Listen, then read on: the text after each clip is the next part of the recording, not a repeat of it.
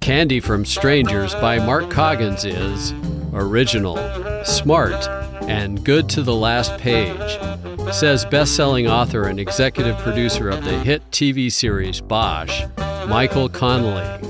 Learn more about Mark and his other novels at markcoggins.com.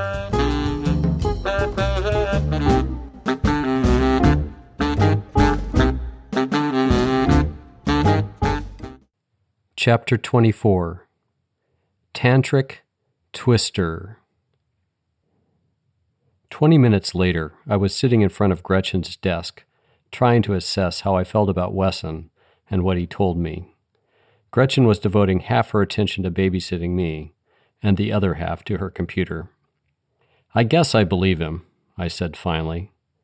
"Why wouldn't you? He hardly seems like the murdering kind." "I don't care for his relationship with Monica, or Carolyn for that matter. He told me he would be bounced from the college if it were discovered, and I've no doubt that's true." Gretchen smirked. "Are you sure you just aren't jealous of his success with younger women? All these brooding artistic types have to beat them off with sticks.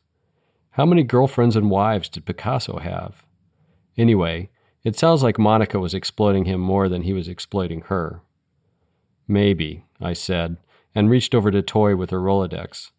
It fell open to the letter K, where a good half-inch of her boyfriend's cards were stacked. "By the way," I said, "is there such a thing as a brooding urologist type?" Gretchen pointed the business end of the letter opener in my direction. "No, but I'd watch out for the maiming administrative assistant type if I were you." I held up my hands in mock submission and pushed the Rolodex out of reach. A soft chime came from Gretchen's computer, and she worked the mouse to click on something on the screen. She gave me a crooked smile, just like you'd see in one of Picasso's Cubist paintings. "Check this out." She swung the monitor around to show a picture of a gas-guzzling 1960s convertible filled with dirt parked in front of a car dealership. A crop of pink and violet pansies sprouted from the soil, and a message beneath the picture read, "Next stop for the Galaxy 500? "Where'd that come from?" She laughed. "Chris sent it. Ever since he got his picture phone, he's become a regular photojournalist. You should have seen the shots he took at the zoo. There was a great one of a baboon hanging from a branch that he captioned, 'Reardon Family Tree.'" "Oh yeah? And why exactly didn't I see it?" "Because you need a cell phone or a computer to get them." "Right," I said. "I knew that. I just hope he's not doing a running shtick on me and my Luddite lifestyle behind my back." Gretchen rolled her eyes and expertly threaded a stray lock of hair behind her ear. She began pounding away on the computer keyboard. "Taking ourselves a little too seriously, are we?" she said as she typed. I continued as if I hadn't heard her. "The Galaxy, for example, is a very practical car. Safe, not likely to be stolen, plenty of storage space." Gretchen completed my sentence. "Makes an excellent planter when filled with dirt." I blinked at her, not really registering the jibe, and then stood abruptly and headed for the door. The mention of storage space had triggered a thought that I felt I had to act on immediately. "Gotta go," I tossed over my shoulder. "Jesus," I heard Gretchen say behind my back. "You can sure dish it out, but you're a wuss when it comes to taking it." The Galaxy was in my parking space at the Tenderloin garage where I'd left it, and so were the Amazon.com packages for Carolyn that I'd picked up at the Noe Valley Starbucks. Ellen had told me that someone had tried to break into Carolyn's room the night she came home, and I had speculated it was the same people who ransacked my apartment, Tom and Jerry, the orange popsicle twins from the ashram, looking for something that tied the guru to Carolyn. There were plenty of packages in Carolyn's closet that I hadn't looked through, but when I was talking with Gretchen, I realized that just as many remained in the back seat of my car. Given that Wesson had said Carolyn's admirer knew about Eastern sexual techniques, there seemed to be a lot more urgency in determining if the greasy little faker really was sending her gifts. I shoved the packages into a big pile and sorted through them all again, looking for something I'd missed in the merchandise or the accompanying notes that hinted at Sri Atmaniti, Eastern religions, or the Kama Sutra. I had just reacquainted myself with the patented grooves and unique slope surface of the George Foreman grill, and thrown both the grill and the warped little note that accompanied it aside. Quote, "Think of me as you warm your meat," unquote, when the jostling caused a CD on top of the pile to slide out of its package to the floor. There was no title or other text available on the CD, and the note in the package, while patently crass, was opaque enough without context, so it was easy to see how I'd skipped the CD before. The thing that made it stand out now was the picture of the green and yellow butterfly done in a folk art style on the cover. I tore off the cellophane wrapping and flipped open the jewel box. The disc inside was titled "Becoming God of Your Body" and was billed as containing groundbreaking discourses by Sri Atmanidhi on the Tantra, a spiritual sexual science that not only expands consciousness but liberates it.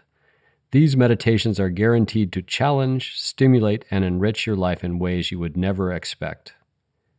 The note read, "Carolyn, I got what you need, babe. A.N." I tossed the note and CD on the front seat and fired up the Galaxy. For once, it started on the first crank. Maybe I was personifying 3 tons of rusty scrap metal destined to be somebody's planter, but I decided the car was as eager as I was to get to Berkeley. After my last adventure at the ashram, I knew there was no way I would be able to waltz in the front door without getting arrested, beaten, or worse, so I took up a post on Telegraph Avenue near the automatic gate that opened into the lot behind the building.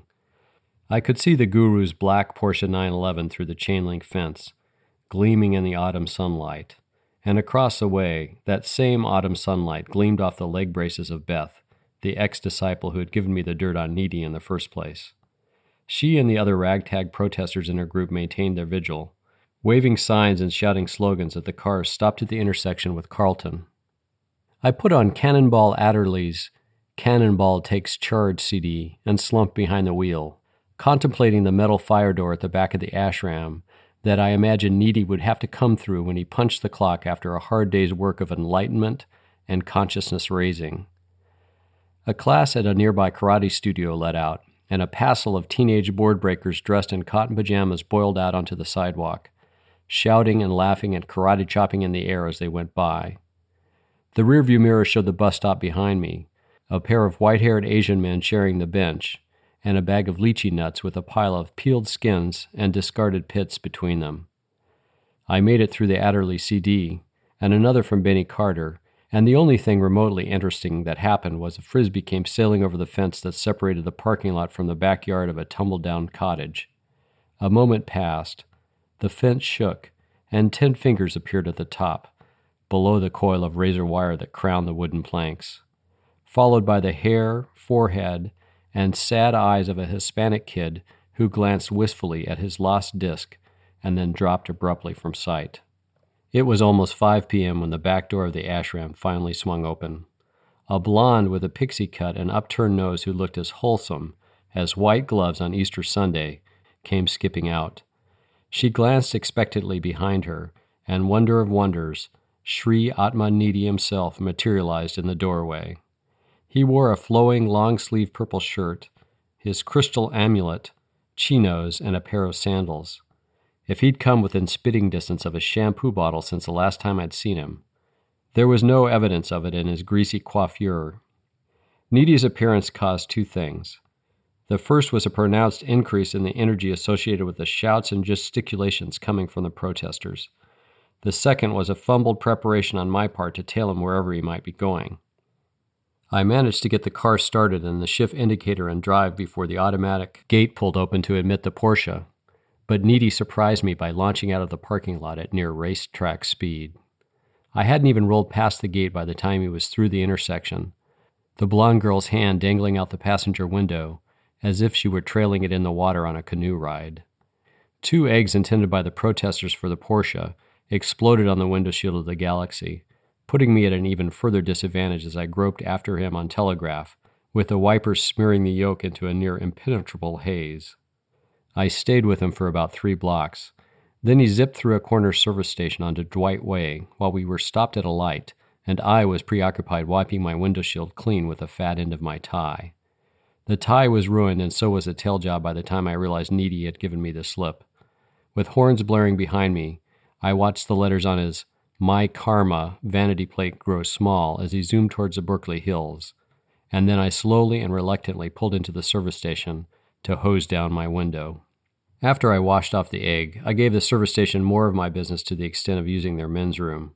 When I came out, a kid on a scooter with a ponytail sticking out of the bottom of his helmet was parked in front of my car, looking annoyed at the way I'd blocked access to the air and water spigots. I held up my hand to forestall any smart remarks, piled into the car, and cut across Telegraph, heading back to the ashram. I didn't have any particular motive in mind except a lukewarm desire to look the place over once more. But when I caught sight of Beth standing at the corner, a new thought occurred to me. I made an illegal U-turn at the next light and swung back around to park by the curb. Beth and the rest of the protesters were stacking their signs, boxing their flyers, and giving each other hugs, preparatory to knocking off for the day. I tooted the horn to get her attention, and then waved towards the car.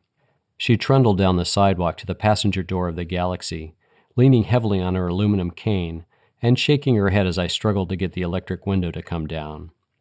"What a gentleman," she said when the window finally receded. "Make the cripple come to you." "Sorry," I said. "I didn't think."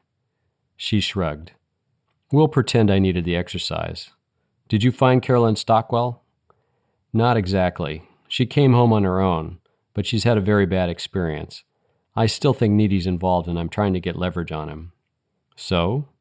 So I wondered if you knew where he lived." She grinned like Christmas morning and made a show of examining the nails of one hand. They were chewed painfully short and painted a purplish black.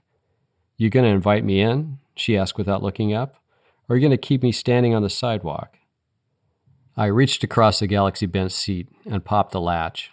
She pulled the door open wide, threw her cane on the floor, positioned herself to drop back, and did a free fall onto the seat. I pulled Needy's CD and note out of the way just before her hefty, gingham-clad cheeks hit the vinyl. She hoisted her legs around to the front and turned to me to smile. "Now that's more like it." "Welcome aboard," I said. "I think you were just about to tell me where Needy lives." "That's what you were hoping, anyway.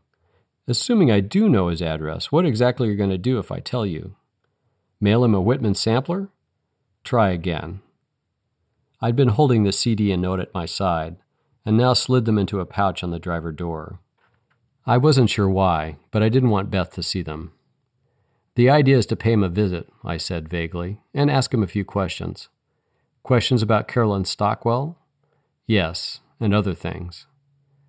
Beth put her index and forefinger down on the vinyl seat and walked them across the space between us. She stopped about an inch from my leg. "And would any of those things concern illegal or otherwise scandalous activities?" "You could say that." "Goody," she said and tweaked my thigh with her forefinger. "Then I'm coming too." I pulled my leg out of range and rubbed the spot she'd nailed. "Didn't your mother ever tell you to keep your hands at home? And what makes you think I'd want you along?" She laughed. "Oh, I'm sure you wouldn't, unless there were no other way I'd tell you how to get there." I twisted in the seat to look at her straight on. She laced her fingers together and rested her chin on them, batting her eyelashes at me in a coquettish fashion. I stood about 5 seconds of the display and then growled, "All right, but keep a low profile and let me do the talking." "Whatever you say, Chief." I turned the ignition key sharply and brought the Galaxy coughing to life. "Pull the door closed and let's roll." "Hold on a minute. Give another toot on the horn. I want to get Ronnie's attention." Although the protesters on the corner had dwindled, Ronnie was apparently one of the 2 remaining men. Beth waved at him after I honked, and he came pounding down the sidewalk.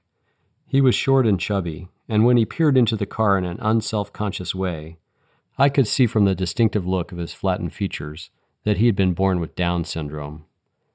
"Hi, Beth," he said a little too loudly. "What you doing?" "I'm taking a little ride with August here. You'll have to catch the bus home by yourself." "No problem," he said good-naturedly. "Is this the wicked handsome dude you were telling me about?" He pronounced the last syllable of the word handsome like it rhymed with boom. Beth reddened and gave a shy, up-from-under look at me.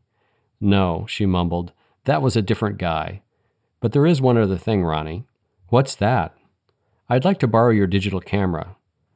Of course, Beth. You are one of my best friends. He unhooked a small leather case from his belt and passed it through the window. I just charged the battery, so you can take lots of pictures. Thanks, Ronnie. I probably won't take that many, but it's good to know I can. Ronnie nodded and thrust his hand into the car. Nice to meet you, dude. I took his hand, which was soft and slightly damp. He gave mine 2 pronounced pumps and then released it. See you guys later. Bye, Ronnie, said Beth, and watched as he slammed the door closed a little too hard. I put the car in gear and pulled out from the curb. Wicked handsome dude, I said out of the corner of my mouth. Don't even wave the opener at that can of worms. All right, but the camera? She ignored the question and pointed down the street. We could do with a little more driving and less talking. She directed me onto Dwight Way, in the direction that Needy had gone, and we stuck with it until it dead-ended into Panoramic. We went right on Panoramic, snaking our way further up into the foothills, with the road getting narrower and the houses getting more palatial with each switchback that we traversed. When we came to a T intersection where Dwight Way picked up again, I was more than a little annoyed to find our route required us to turn back onto it. Apparently, all I would have had to do to find Needy on my own was fumble along the first street I'd seen him go down. Beth didn't make me feel any better. After half a block, she smiled and tugged at my sleeve. There, she said, pointing at the house on the left. How about that? Turns out he's not that far from the ashram. Yeah, I allowed. How about that? The house was made of rough-hewn timber, stained a tobacco juice brown, and was built on stilts that projected up from the hillside.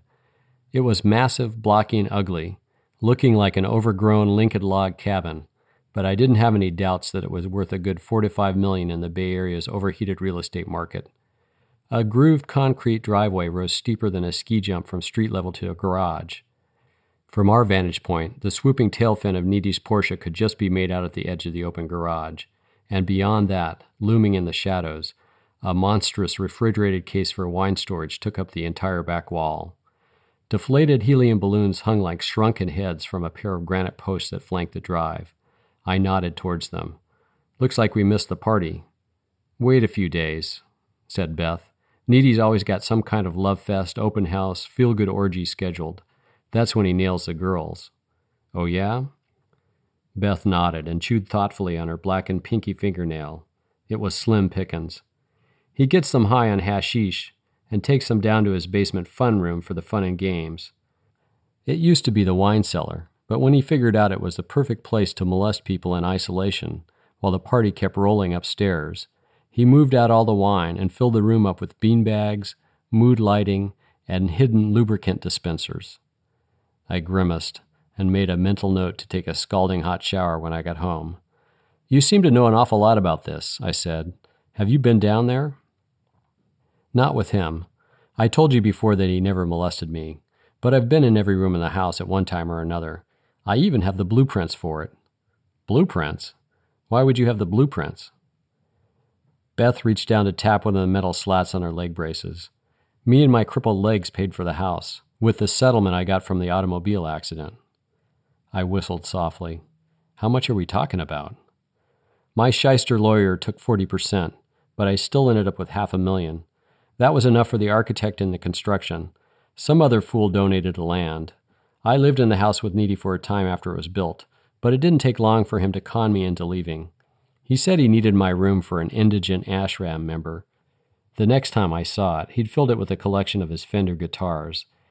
He's got about 15 vintage Stratocasters, and he can't even put 3 chords together.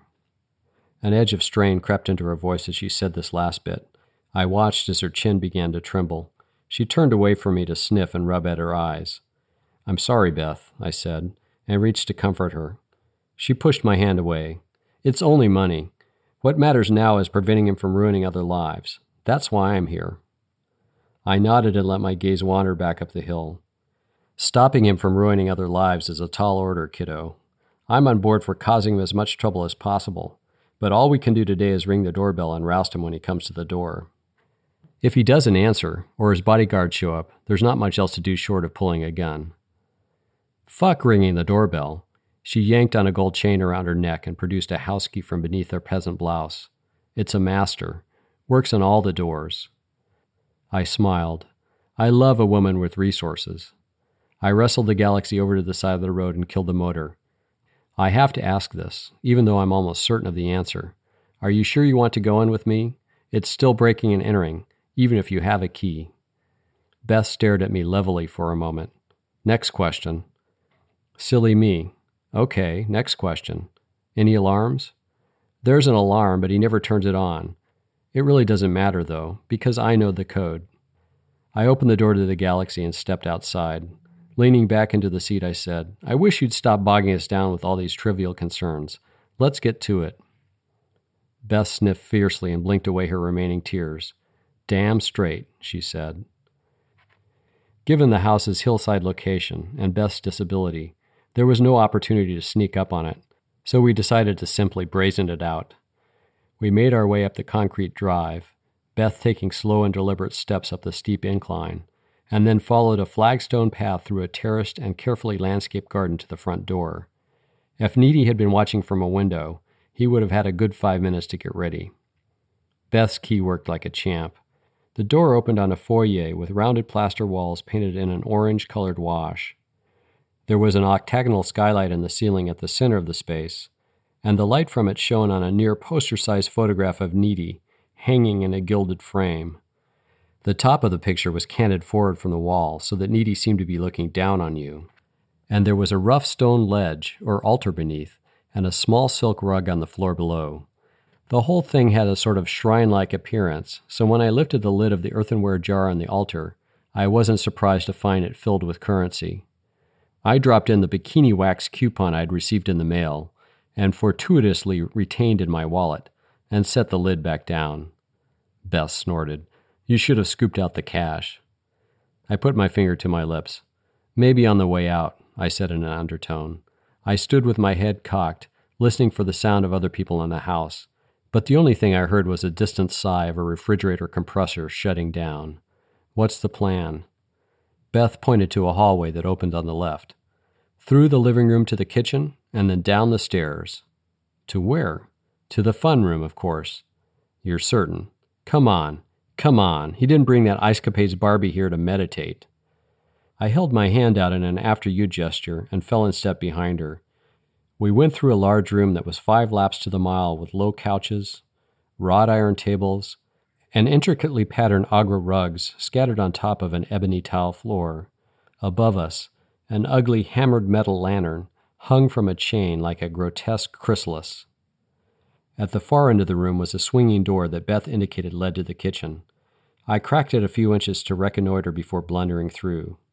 From what I could see, there was nothing in the way of people, but plenty in the way of expensive restaurant-quality appliances, cookware, cutlery, and assorted gizmos and gadgets. I doubted Needy cooked much for himself, but when he did, he wouldn't be warming his food in the can like I did. We pushed through and came to yet another door, this one situated between Needy's gleaming wolf range and his oversized Sub-Zero freezer. Beth nodded towards it and whispered, "Down one level for the fun." I nodded and pulled open the door quietly to poke my head into the dimly lit space beyond. The acrid smell of marijuana hit me almost immediately. A staircase dropped precipitously to a basement room painted in the same orange wash as the foyer. Black beanbag chairs were sprinkled around like raisins in a pudding, and in the middle, like a plum, sat a padded ottoman covered in black leather. A hookah with 2 smoking hoses was set up in the center of that, and just beyond the cobra-shaped mouthpieces lolled the head of the blonde girl from the Porsche. She was staring blankly into space with an expression of anticipation or dread, the way you might look if a dentist was tapping your back molars to locate a bad tooth. The reality was much worse. She lay naked on the ottoman with her legs propped on Needy's bare shoulders. He crouched on the floor like a pudgy gargoyle with his fingers clutched around her ankles and his loins pressed against hers. The scene was revolting with a capital R, but there was also an undeniable element of absurdity. Needy's eyes were rolled up to the ceiling, and he looked as if he was in some sort of trance. Neither member of the copulating couple was moving or thrusting, and they seemed to have no interest in starting. "Did you hear something?" said the girl. She sounded doped. "Hush, my dear," said Needy. "Uniting of the male energy of Shiva with the feminine principle of Shakti requires intense concentration. Do not be distracted by ambient sounds. Whatever, said the girl, and shifted her narrow hips slightly. Don't do that, said Needy. He made a grunting sound. A beat went by, then the girl gasped. She propped herself up on her elbows. What is that? She demanded. Nothing. You said you could last for hours, that you weren't going to come. I told you not to move. You shot your wad, didn't you?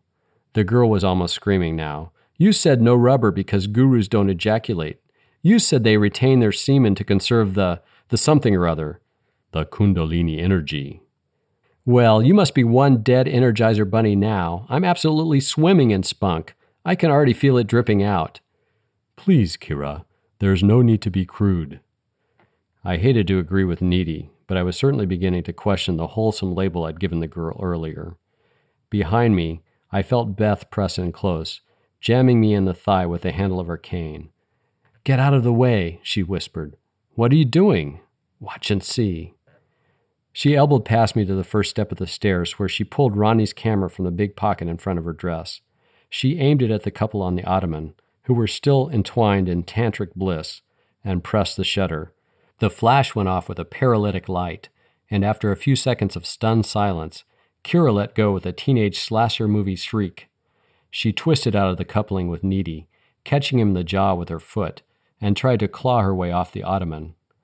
Beth's camera recharged, and she fired off a second picture. It turned out to be the money shot, because it showed Needy in all his naked glory, holding Kira by the foot as she struggled to get away. When later uploaded to the protesters' website, and dozens of other sites across the internet, it gave the impression that Needy was forcing himself on a beautiful blonde girl one-third his age, when in reality all he was doing at that point was trying to save himself from a second kick to the jaw. Not that I was shedding any crocodile tears from Needy. What I was doing was hustling past Beth to the bottom of the stairs. By the time I got there, Kira was scuttling towards me on her hands and knees, while Needy stood hunched beside the ottoman, trying to cover himself with one hand while he rubbed the point of his jaw with the other. Kira stopped when she saw my feet. I reached down to give her a little nudge. Get up, Kira. You look like a shih tzu. She came to her feet in a smooth motion, hugging her small breasts while she looked me over sourly. I saw that her shoulders and chest were sprinkled with silver glitter. Who are you? She said. Just a fellow who wants to speak to the guru. Couldn't you have picked a time when everyone had a few more clothes on? I grinned in spite of myself. Good point. Why don't you throw yours on and have a seat on the ottoman?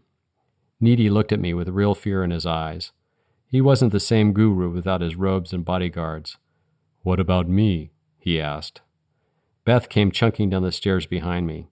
Don't let him get dressed. He needs to be humiliated and humbled. He may need to be humbled, I said, but I also need to keep my lunch down. I jerked my chin towards the ottoman. Go sit with Kira and drape your shirt over your privates. Needy recovered his shirt from the floor with an air of fractured dignity and dropped onto the ottoman, rearranging the purple cloth several times before he achieved satisfactory coverage. After injecting herself into her hip-hugger jeans, Kira flopped down next to him and crossed her legs with a big sigh. She was already bored with the whole thing. Beth, said Needy, I would have expected better of you. He fixed us with a trenchant stare. But you are both going to jail for breaking and entering. I wouldn't push the B&E thing too hard if I were you, I said. I caught your goons red-handed as they came out of my apartment, and I'd lay odds they attempted the same thing at Carolyn Stockwell's house the night before. Of course, breaking and entering is nothing once you graduate to maiming young women and murder. Needy frowned slightly and went through the motions of brushing at glitter from Kira that adhered to his ample gut. If you are referring to Tom and Jerry, I'm sure they had nothing to do with the burglary at your apartment, or anywhere else. As to the maiming and murder, I can't imagine what you are frothing on about. The hookah made an odd gurgling noise, like motor oil being poured down a drain. Nobody paid any attention to it but Kira, who leaned back to fiddle with it. I came up to stand in front of Needy. I said, Carolyn Stockwell was kidnapped and forcibly tattooed with a grotesque picture of a long-tongued dragon ensnaring a butterfly. Now she's in a coma after a suicide attempt. Her best friend Monica was killed when she had a similar butterfly removed. You were visiting their website and mailing them gifts, And you sent Tom and Jerry to my apartment and Carolyn's house to recover them. The only place they didn't look was my car, and that's where I had a package you sent to her containing your tantric sex CD, a CD that has a picture of a butterfly on the cover. Kira had turned back from the hookah about halfway through my little speech. Jesus, she said, you're creeping me out. Quiet, you little cunt, snapped Needy. You don't know the first thing about this. I know you gave me a tantric sex CD with a butterfly on the cover, she snapped back. That is a coincidence. There's nothing significant about a butterfly. We don't even know that what he says about the tattoos in the other girls is true. It's probably something he made up to pressure me. The San Francisco police don't think I made it up, I said. They've already got someone under arrest. I just happen to think they've got the wrong man. We know that the killer's done this before, and I've learned that he's studied tantric sex. You've got a history of sexually abusing young women. You're a so-called expert on tantric sex. You got the so-called part right, put in Kira. And you chose a butterfly to illustrate your CD, I continued. There's way more piled up against you already than the guy they got in jail. Needy smacked his hand against the leather of the ottoman. Will you stop with the butterfly already? It means nothing. I don't even know how it got on the cover. My staff at the ashram handle all that. You can't break into my house and threaten me on the basis of a freaking butterfly. It's ridiculous. He's right, said a voice behind me. I twisted back to look at Beth. She shrugged. I drew the butterfly. I did all the CD covers back then. It was the only thing that gave me any pleasure. I don't think he knew or cared about it. Needy flung his hands up in the air. You see? I pulled my hand across my face and thought angry thoughts. Then why did you send Tom and Jerry to ransack my apartment? I never said I reached over to grab him by the ear, Three Stooges style. Cut the bullshit. Needy winced and tried to levitate off the ottoman as I pulled on his ear. I don't know what happened to Carolyn Stockwell, he said in a strained voice. But whatever it was, I knew I couldn't afford to be linked to her through the gifts. I couldn't stand the bad publicity. And you sent Tom and Jerry to Carolyn's house for the same reason? Yes, to retrieve the gifts. Then where were you last night? Needy flicked a nervous glance over to Kira. At the ashram, with her. Well, I said. Her mouth flopped open and she pressed her palms to the side of her head. Christ, she said, I can't believe I'm alibying this bastard. She took him in with a contemptuous stare. Yes, damn it. We got high and played Twister. He spent the whole time trying to get into my pants, but I told him no, I wanted to wait for the right moment. And what a special moment it's turned out to be. I grunted and turned back to him. That's the whole story. You've had no recent contact with Carolyn. None. I sighed. I felt like the magician who'd failed to make the elephant disappear. Well, I said evenly, you better get used to bad publicity. I've got an idea that Beth's photos aren't for her family album. But if you ever try to retaliate in any way against Beth or me, or Kira here, then I'm going straight to the San Francisco police. There's a certain knuckle-dragging police detective there I'll have no trouble convincing that you are a good suspect after all. Now, are you on the same plane of enlightenment with me? I gave his earlobe an extra twist. Yes, damn it, he said. I'm with you. I released him and stepped back. Fine. Let me just leave you with a favorite quotation from your own book. Desire nothing that would bring disgrace. Beth snapped one more picture of him then. Disgraced sect leader caught with his pants down would have been an excellent caption. And she and I headed back up the staircase. Kira hesitated, but then came bounding off the ottoman to join us, which was probably wise since Needy started cursing all of us at the top of his lungs once we made it to the kitchen. When we got outside, we piled into the Galaxy and drove to the Berkeley Youth Hostel where Kira was staying. What will you do now? I asked in the driveway. Shower, take a morning after pill, and catch the Greyhound back to Barstow, in that order. Smart girl, said Beth. I dropped Beth at her apartment in the Potrero Hill district of San Francisco. Thanks for everything, kiddo, I said when I'd helped her out of the car. She smiled, avoiding eye contact, and waggled her cane idly in the air. Yeah, sorry I ruined it for you there with Needy. That's okay. I wanted the truth and that's what I got. At least I can eliminate him and move on. She curled her finger at me like she was going to whisper a secret. I leaned down, and she surprised me by planting a big sloppy one on my lips. "You are the wicked handsome dude," she said.